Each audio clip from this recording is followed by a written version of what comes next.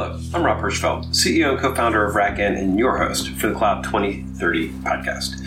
Today's episode is about using chaos monkeys in real life. And practically, this happens all the time when we have failures. And the causative part of the discussion was the Rogers failure that took out internet and cell phone for a significant part of Canada last week. But the idea that we are not well prepared for outages, that we can't actually predict how things are going to go out, is a common theme for chaos monkeys. And really comes back into how we start thinking about how do we really test infrastructure? And should we be putting it under stress in planned ways, a chaos monkey, in order to assure that our increasingly internet and power dependent society is prepared for the inevitable outages? We have a really fascinating discussion about this, how it happens, and what it would take to make this type of practice real, including alternatives that people can look at today. I know you will enjoy the conversation. I copied you on a tweet, Rob, because of the Rogers outage, which I've been, annoyed with. There's your next customer.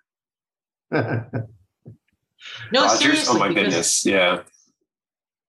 Because I was down for 24 hours, and literally the only saving grace I had was, provider is a different company.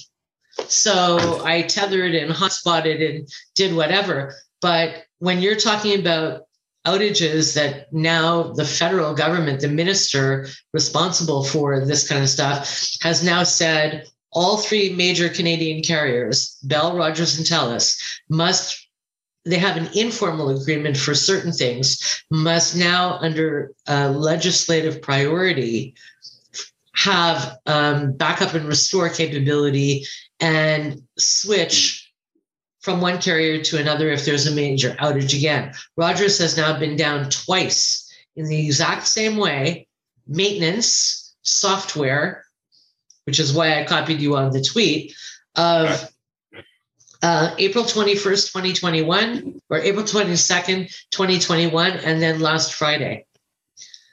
But it took out emergency services, 911, police and fire, hospitals were down, money was not transacted. You couldn't get money out of an ATM.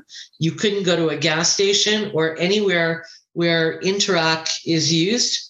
The only thing that they could process, and it was hit or miss, was certain types of credit cards, which are on a different network than Interac. Wow. They have different rails.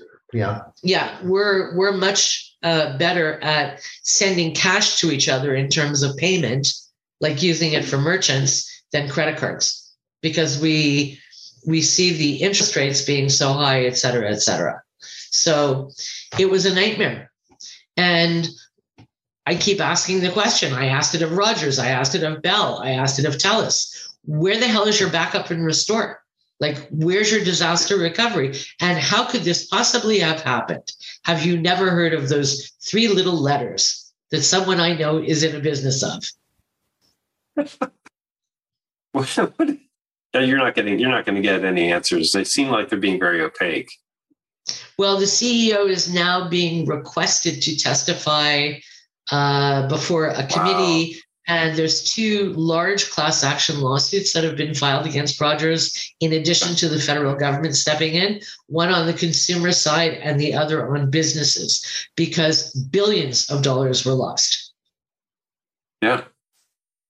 I mean, if you drove, I literally had to go probably 20 kilometers away to be able to find a gas station that would actually, A, accept cash, and B, was open.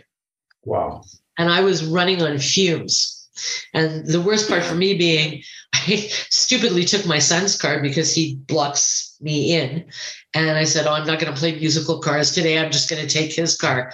And his gas gauge on his old beater basically said, it went from, you have 32 kilometers to, I can't tell you how many kilometers you have left.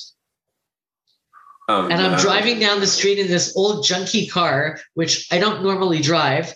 And I could, like, in my brain, I'm ticking off, it's another half a kilometer. It's another quarter of a kilometer. I'm like, God, am I going to make it? I've been there. Oh, it's so bad. Oh. So frightening. And it was. And I literally was in the middle of nowhere, because north of where I am, that 20 kilometers, there's so much green belt in this area that there's kind of like little northern suburbs that have been built but not connected between each other. So you go for long stretches of highway and you're like in this like really dense forest. And I'm going like, oh my God, what am I going to do? I had no cell service at that point. I had all I had was my few bucks that I keep in emergency money. And the emergency services is out as well. So they're flying blind. They're not even. Yeah. Wow. You know, it was horrible. It's an interesting, I have a bizarre thought on this, because we become so dependent on the internet. It almost feels to me as if we should be having planned outages on a regular basis to actually resolve these things. I can't imagine us ever doing it, but it would make a ton of sense to be like every I think we ought a to day have, every year they should be down. Well, either that or even better, Rob, let's institute an executive, office, an administrative office called Chaos Monkey. And, Chaos Monkey can, roll the dice and pull the plug. And, you can't. It would be much better than the unplanned chaos monkeys to be able to say, hey, you know what? We need the major provider. You're doing a drill and we want you to be down for an hour, but we want you to stand by to be able to come back faster if things are really bad. Yeah. Well, when I put up a post, and I did it via my phone on LinkedIn, just a short one, I basically said either they nationalize this, because we're only 3 carriers, right? There's smaller ones, but they're basically offshoots of the larger ones. So they're using the larger one's infrastructure. Right. Right. Either turn them into a crown corporation, which we used to have a lot of, where it's under the federal government authority, or give some teeth to the CRTC, which is our version of the FCC, and make it so that by law, they would automatically use an eSIM switch or some other switching network to do that failover and redundancy, and let them practice doing it on a regular basis. If I told you how much my cell phone, my data costs on my cell, you'd kind of go, OMG. That's $100 a month just for that. Internet alone is another 100. And it's not the be all and the end all. It's close, but it's not a T3 or a T1. That being said, yeah, there has to be a way. No, because I came in my little journey to finish up the story of getting gas. On my way back, I literally passed people on the side of the road with their hoods up going like, I can't get CAA, I can't get a tow, and I've run out of gas, and there's no gas in the local station either, because with the internet down, deliveries were not being made, pumps couldn't run. It was a nightmare. You couldn't even go into a grocery store. Interesting. Yeah. Yeah, it's even worse than no power, right? They probably have better contingencies right now for no power than you for. Yeah.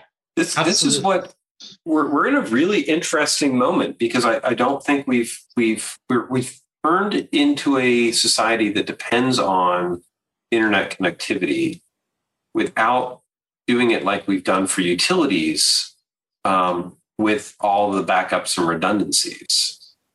Like my house, I don't have any. If AT&T's out for us, I don't have any way to hook up a cell network to house systems.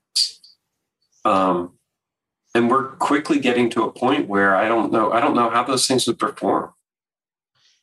Well, have you ever heard of a company called EYSEE? EYSEE. They do dynamic network routing and switching off of an eSIM. Okay. Very interesting stuff. And like I said, I mean, for me, my cell is on a different provider. But Rogers, when they went down, it wasn't just internet. It was cell service, home phone, the whole nine yards. They did it. Wow. All because of a quote unquote maintenance error. Come on.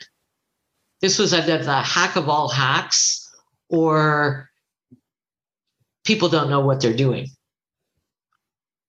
I mean, we see this. You see cascading failures a lot. The usual law, it's 98% chance that it was incompetence as opposed to, somebody's intentional work to deny service. Well, to take a whole country out in one shot. I mean, we saw that with when Facebook had their right. These are cascading system failures that they just aren't aware that are cascading systems, right? Facebook, I think this has been roundly enough confirmed that we know that their systems went down in a way that they couldn't actually log back into the systems to bring things back up, and they had to literally cut into their cage. What? Which we don't test. Like, back to your Chaos Monkey, we're not really, spending the time to test some of these outages. Oh, well, that's certainly true. But what happened to Twitter this morning? Oh, was there a Twitter outage? Yeah. Lovely. From about 7 till 9 in my end of the world, but I think it might have been longer or shorter in other parts of the world. I completely missed that. Wow. Of course, Twitter wouldn't have told me, so that was... Yeah. No, this whole notion of what gets defined as national infrastructure is very important. And yes, electric power, roadways, bridges, medical facilities, things like this that without their being available, at least, in a limping along availability, is, disastrous. I think you're absolutely right. And it's interesting here in the States that while CISA was established as the, infrastructure and security, that's in the name, it's almost it seems like their entire attention is focused on cybersecurity, which, fine, hallelujah, I'm glad they're doing that, but it leaves a lot of other things unattended, and this is the kind of thing that should never happen. No, well, I mean, I can't imagine how you would work it in the US of getting hundreds of carriers and MNOs to all agree that they would back over, fail over between one and another on roaming or on something else, some way to give people connectivity.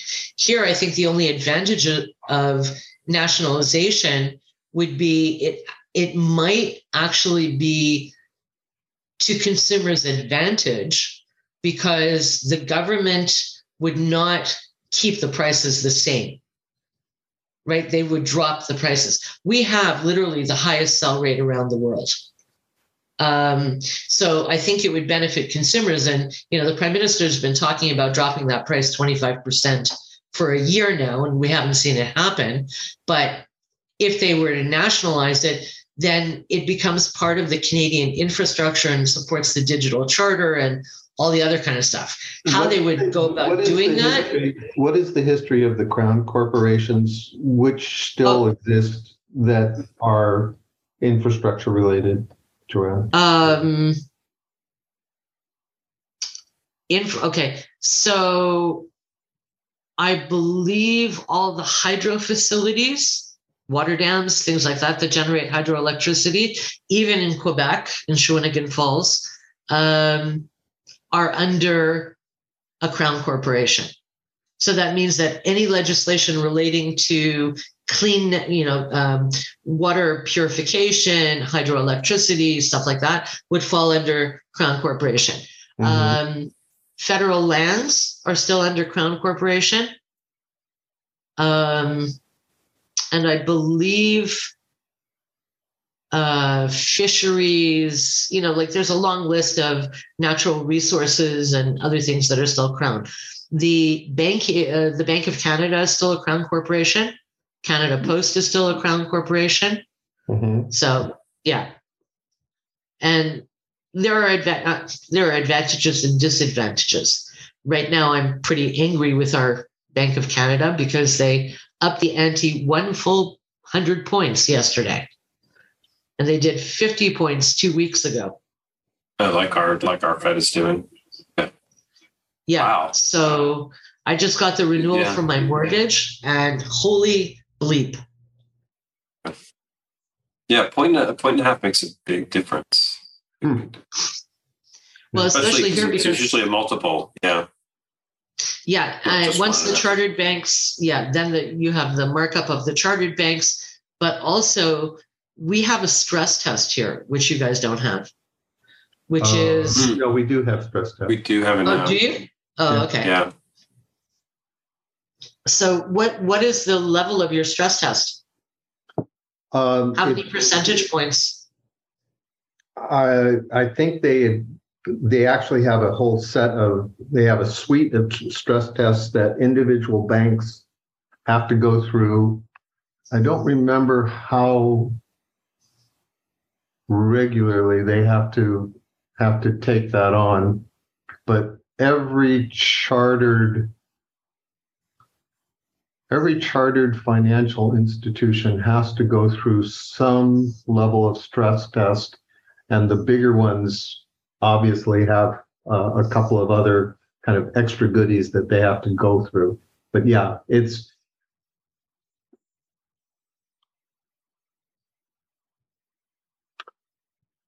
And actually, some of the banks can actually invite a stress test. The boards of these banks can actually invite schedule a stress test under the way things work here. I don't think it all happens uniformly at one point in time across all of the banking industry. No, different terminology, I guess. We have a consumer stress test for getting mortgages. So not only do you have to have 20 or more % down, you also, when they do your rates, they add up, they up level. So that if in the event that you had financial pressure or whatever, you should be able to carry at least 2 percentage points more in monthly fee than what your mortgage is. So if you go to qualify for a mortgage and the rate is 5%, they're going to stress test you at 7%. No, you're talking. I'm sorry. We flew by one another. I waved.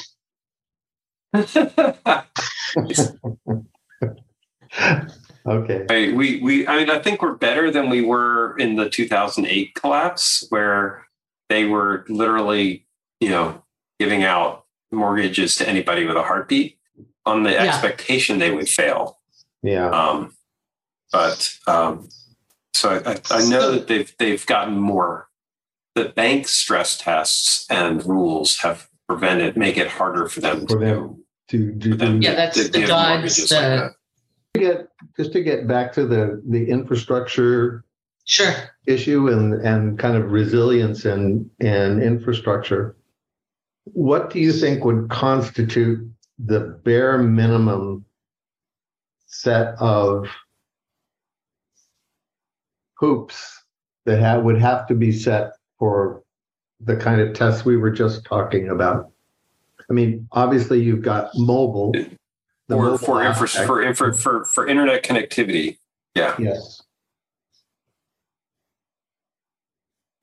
Like to actually do it at the stress test, or what would be what the real infrastructure should be? What the actual stress tests are? No, I'm talking about what would be the moral equivalent of business continuity, resiliency, failovers, the things that would have to be put in place bare minimum such that you didn't have a total failure. I have an answer to start us with on that one. Okay. Go ahead.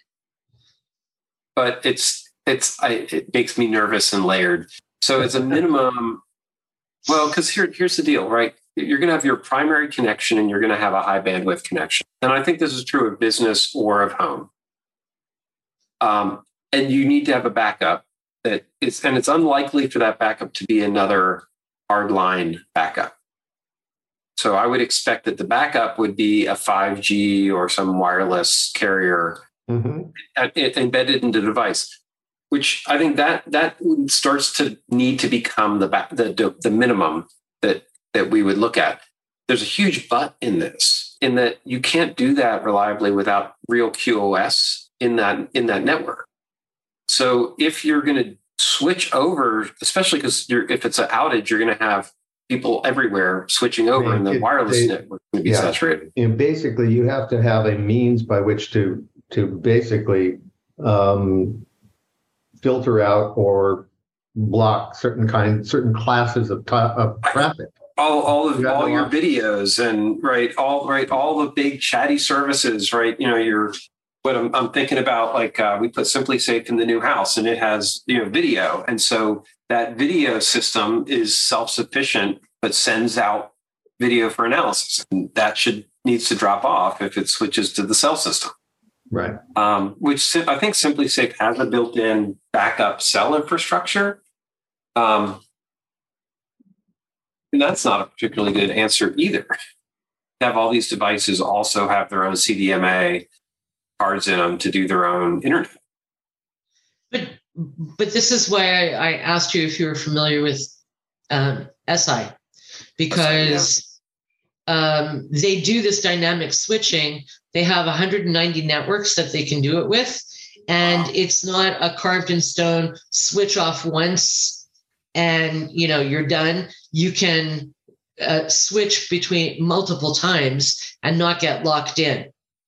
And to me, part of the answer is at the ASN number and the assignments of those, there should be some dedicated set of numbers, whether it's, grab them from IBM or one of the other big, behemoths that got the original ones, take those, hard assign them in firmware and in hardware, and let them just sit idle 90% of the time, but let those be the backup and failover for any network carrier that has an outage. Yeah. Use it as you need.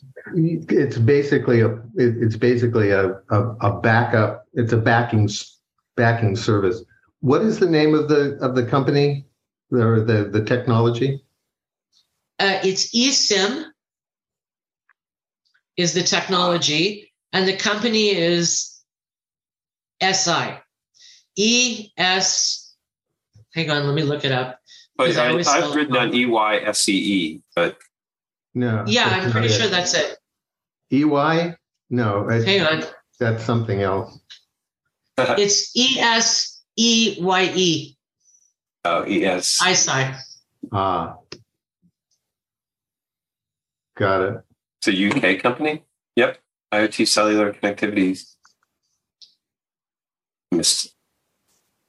Boy, I really wrote that down wrong. They're mostly British guys, and they've done remarkably well. They make their own chips. They make every device. They scale to the hundreds of thousands or more of devices. They rapidly change. And to me, this is the future of what, like a model for this notion of failover and redundancy, whether it's on cellular, on internet connected cell. And I think some of the architectural ideas for the way this company has been set up and why it's doing so well comes from the original notion of telephony and PBX and PSITs.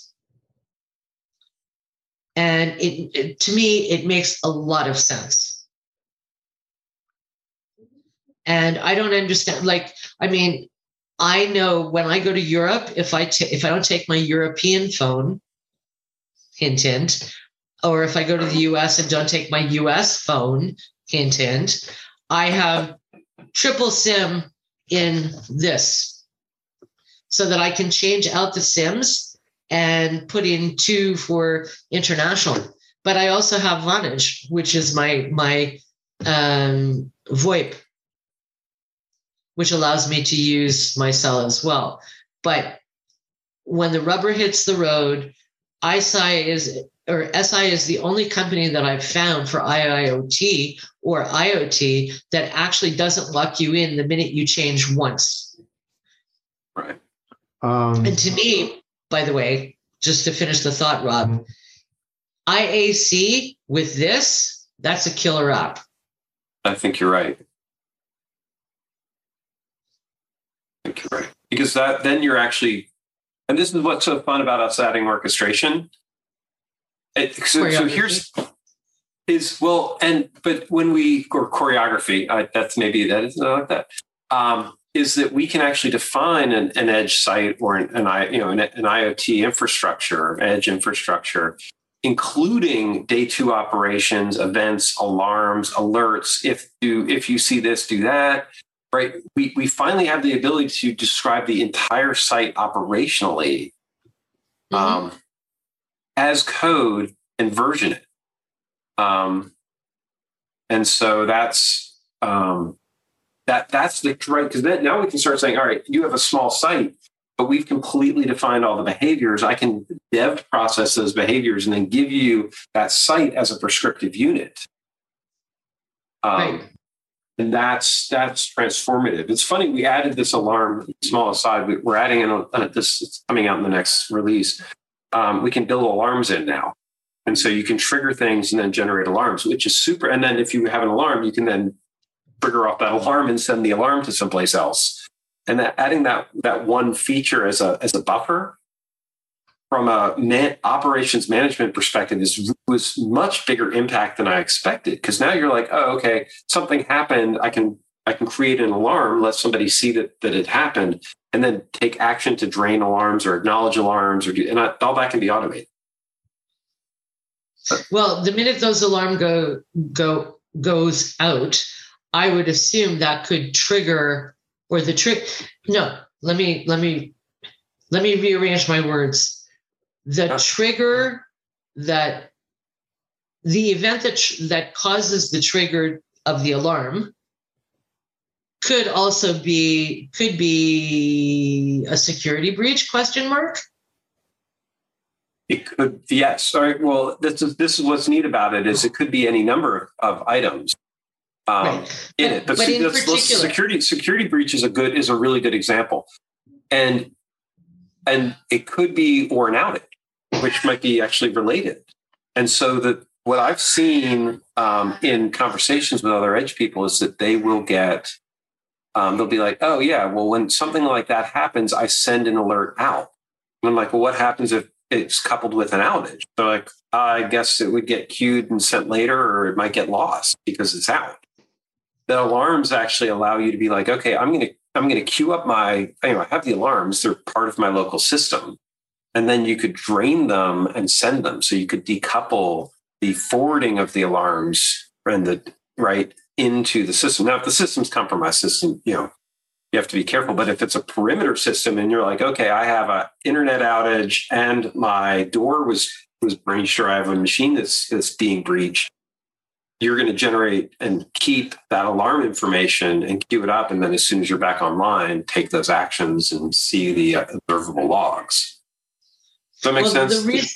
The reason that I asked whether security could be triggered is because I don't know if you're following this part of the industry, but on the IoT and IIoT side, manufacturing is the top of the list now for security breaches in Industry 4 or digital transformation. Huh.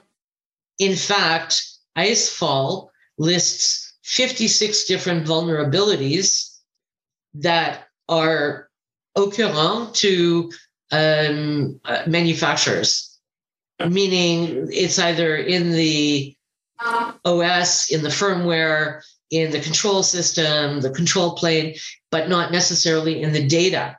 And where I'm seeing a gap, and the reason that I'm bringing this up is because let's assume that you use IAC for IIoT infrastructure. And in machine-to-machine communication, you then had an issue of breach. Could you use the eSIM technology that's actually giving you that connectivity for those machines to immediately flip to a different network to prevent a further hack? Yeah. Yes. Oh, yeah. No, that's really cool. Because that gets you way farther down the road in aerospace and defense, government, I don't know, health systems, blah, blah, blah, blah, This is what we've seen as the missing piece, because all the systems I've seen haven't had, until we started adding it, right? Haven't had the ability to say, okay, I tripped an alarm, I tripped something, I detected a problem. How do you build an immutable, a prescriptive operation at the site level, but build it in code composably at the development level, that you would then say, all right, I can build a standardized response. I know how to deal with it. Yeah. Right. Well, and then you can distribute that. Yeah. Right. And not only that, but because you have so many different kinds of manufacturing machinery on the shop floor, depending on the industry, and it could vary. I can tell you that you can go to Alentia in Italy, which has more than 5,000 of the configurations of shop floor equipment. That's what they do for a living. They built that library. Oh, gosh. Right. So you can actually track it. Yeah. You can track, and trace. You can not necessarily use a blockchain, but you could. But you could actually penetrate with, or rather disrupt, RPA. And do it in a way that's secure, robust, and puts less emphasis. I'm sorry, what do you mean by that? I brought you when. Okay. Go ahead, Rich. Ask your question. I didn't understand the disrupt RPA. Well, I remote process automation. I think I got it. Yeah. You can disrupt remote process automation, because remote process automation is simply, the dead tasks that nobody wants to do. Yeah. Right. But if you did it with IAC, I've been thinking about this a lot, because I look at factories and I go, why are they struggling with machine to machine? Why don't we just do this by code? without necessarily having to integrate, or ETL, rather, better way to put it. ETL is a dead technology. Why are we still doing it? Why can't we make this just immediate connection? And if we can do it on eSIM, and we can do it in IAC for the actual firmware or operating systems for those machines, and we can do it one level above that, because I have another, put this partner together with that as well. You actually could take away a lot of the burden that falls to OT in manufacturing. Yes. And Yes. that would be goodness.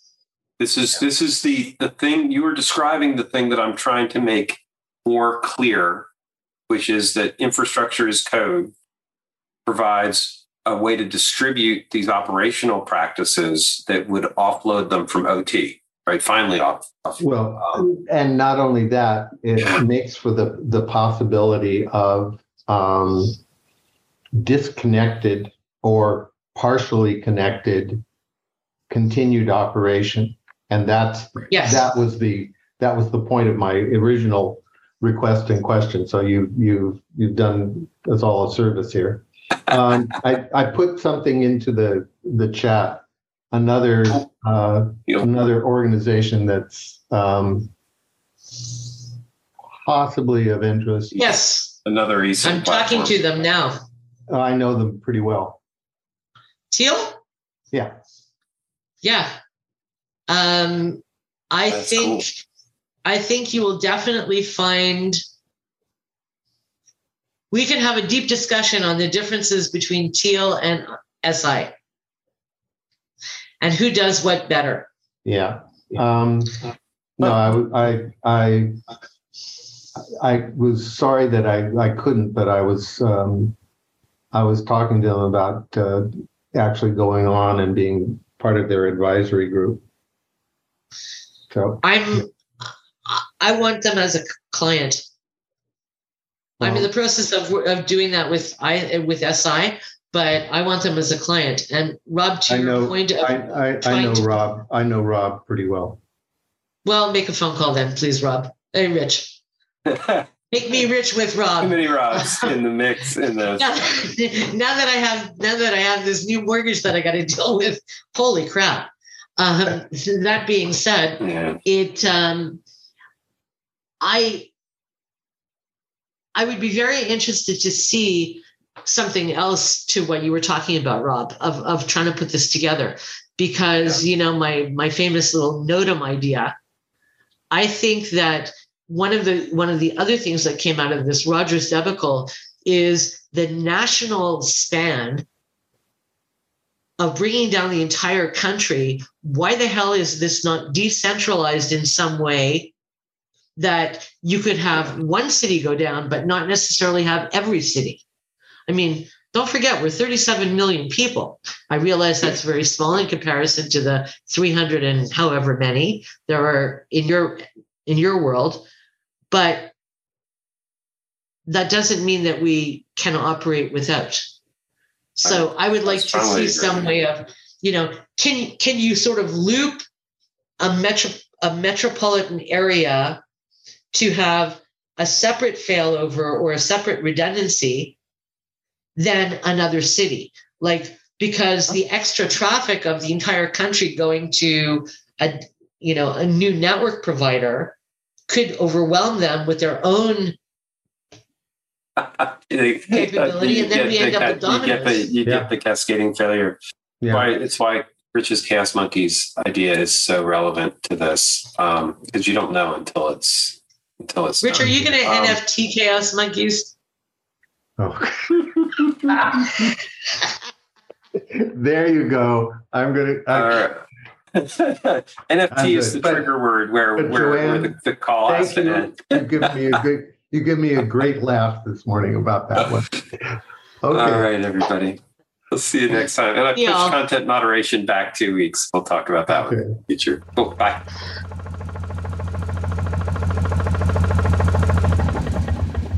Wow, this is a classic case of Cloud 2030 starting on a topic of the day and getting into really fundamental ways in which we can build more resilient, robust infrastructure if we can figure out the ways to actually be willing to pay for that type of robust, resilient infrastructure.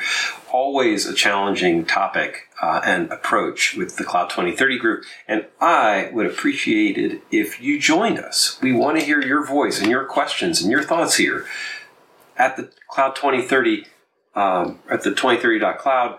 Come in, join, be part of the schedule, and have your voice in the podcast. Thanks. I'll see you there. Thank you for listening to the Cloud 2030 podcast. It is sponsored by RackN, where we are really working to build a community of people who are using and thinking about infrastructure differently, because that's what RackN does. We write software that helps put operators back in control of distributed infrastructure, really thinking about how things should be run and building software that makes that possible.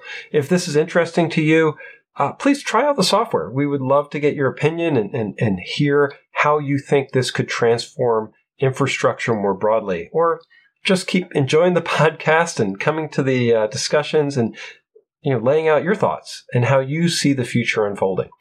It's all part of building a better infrastructure operations community. Thank you.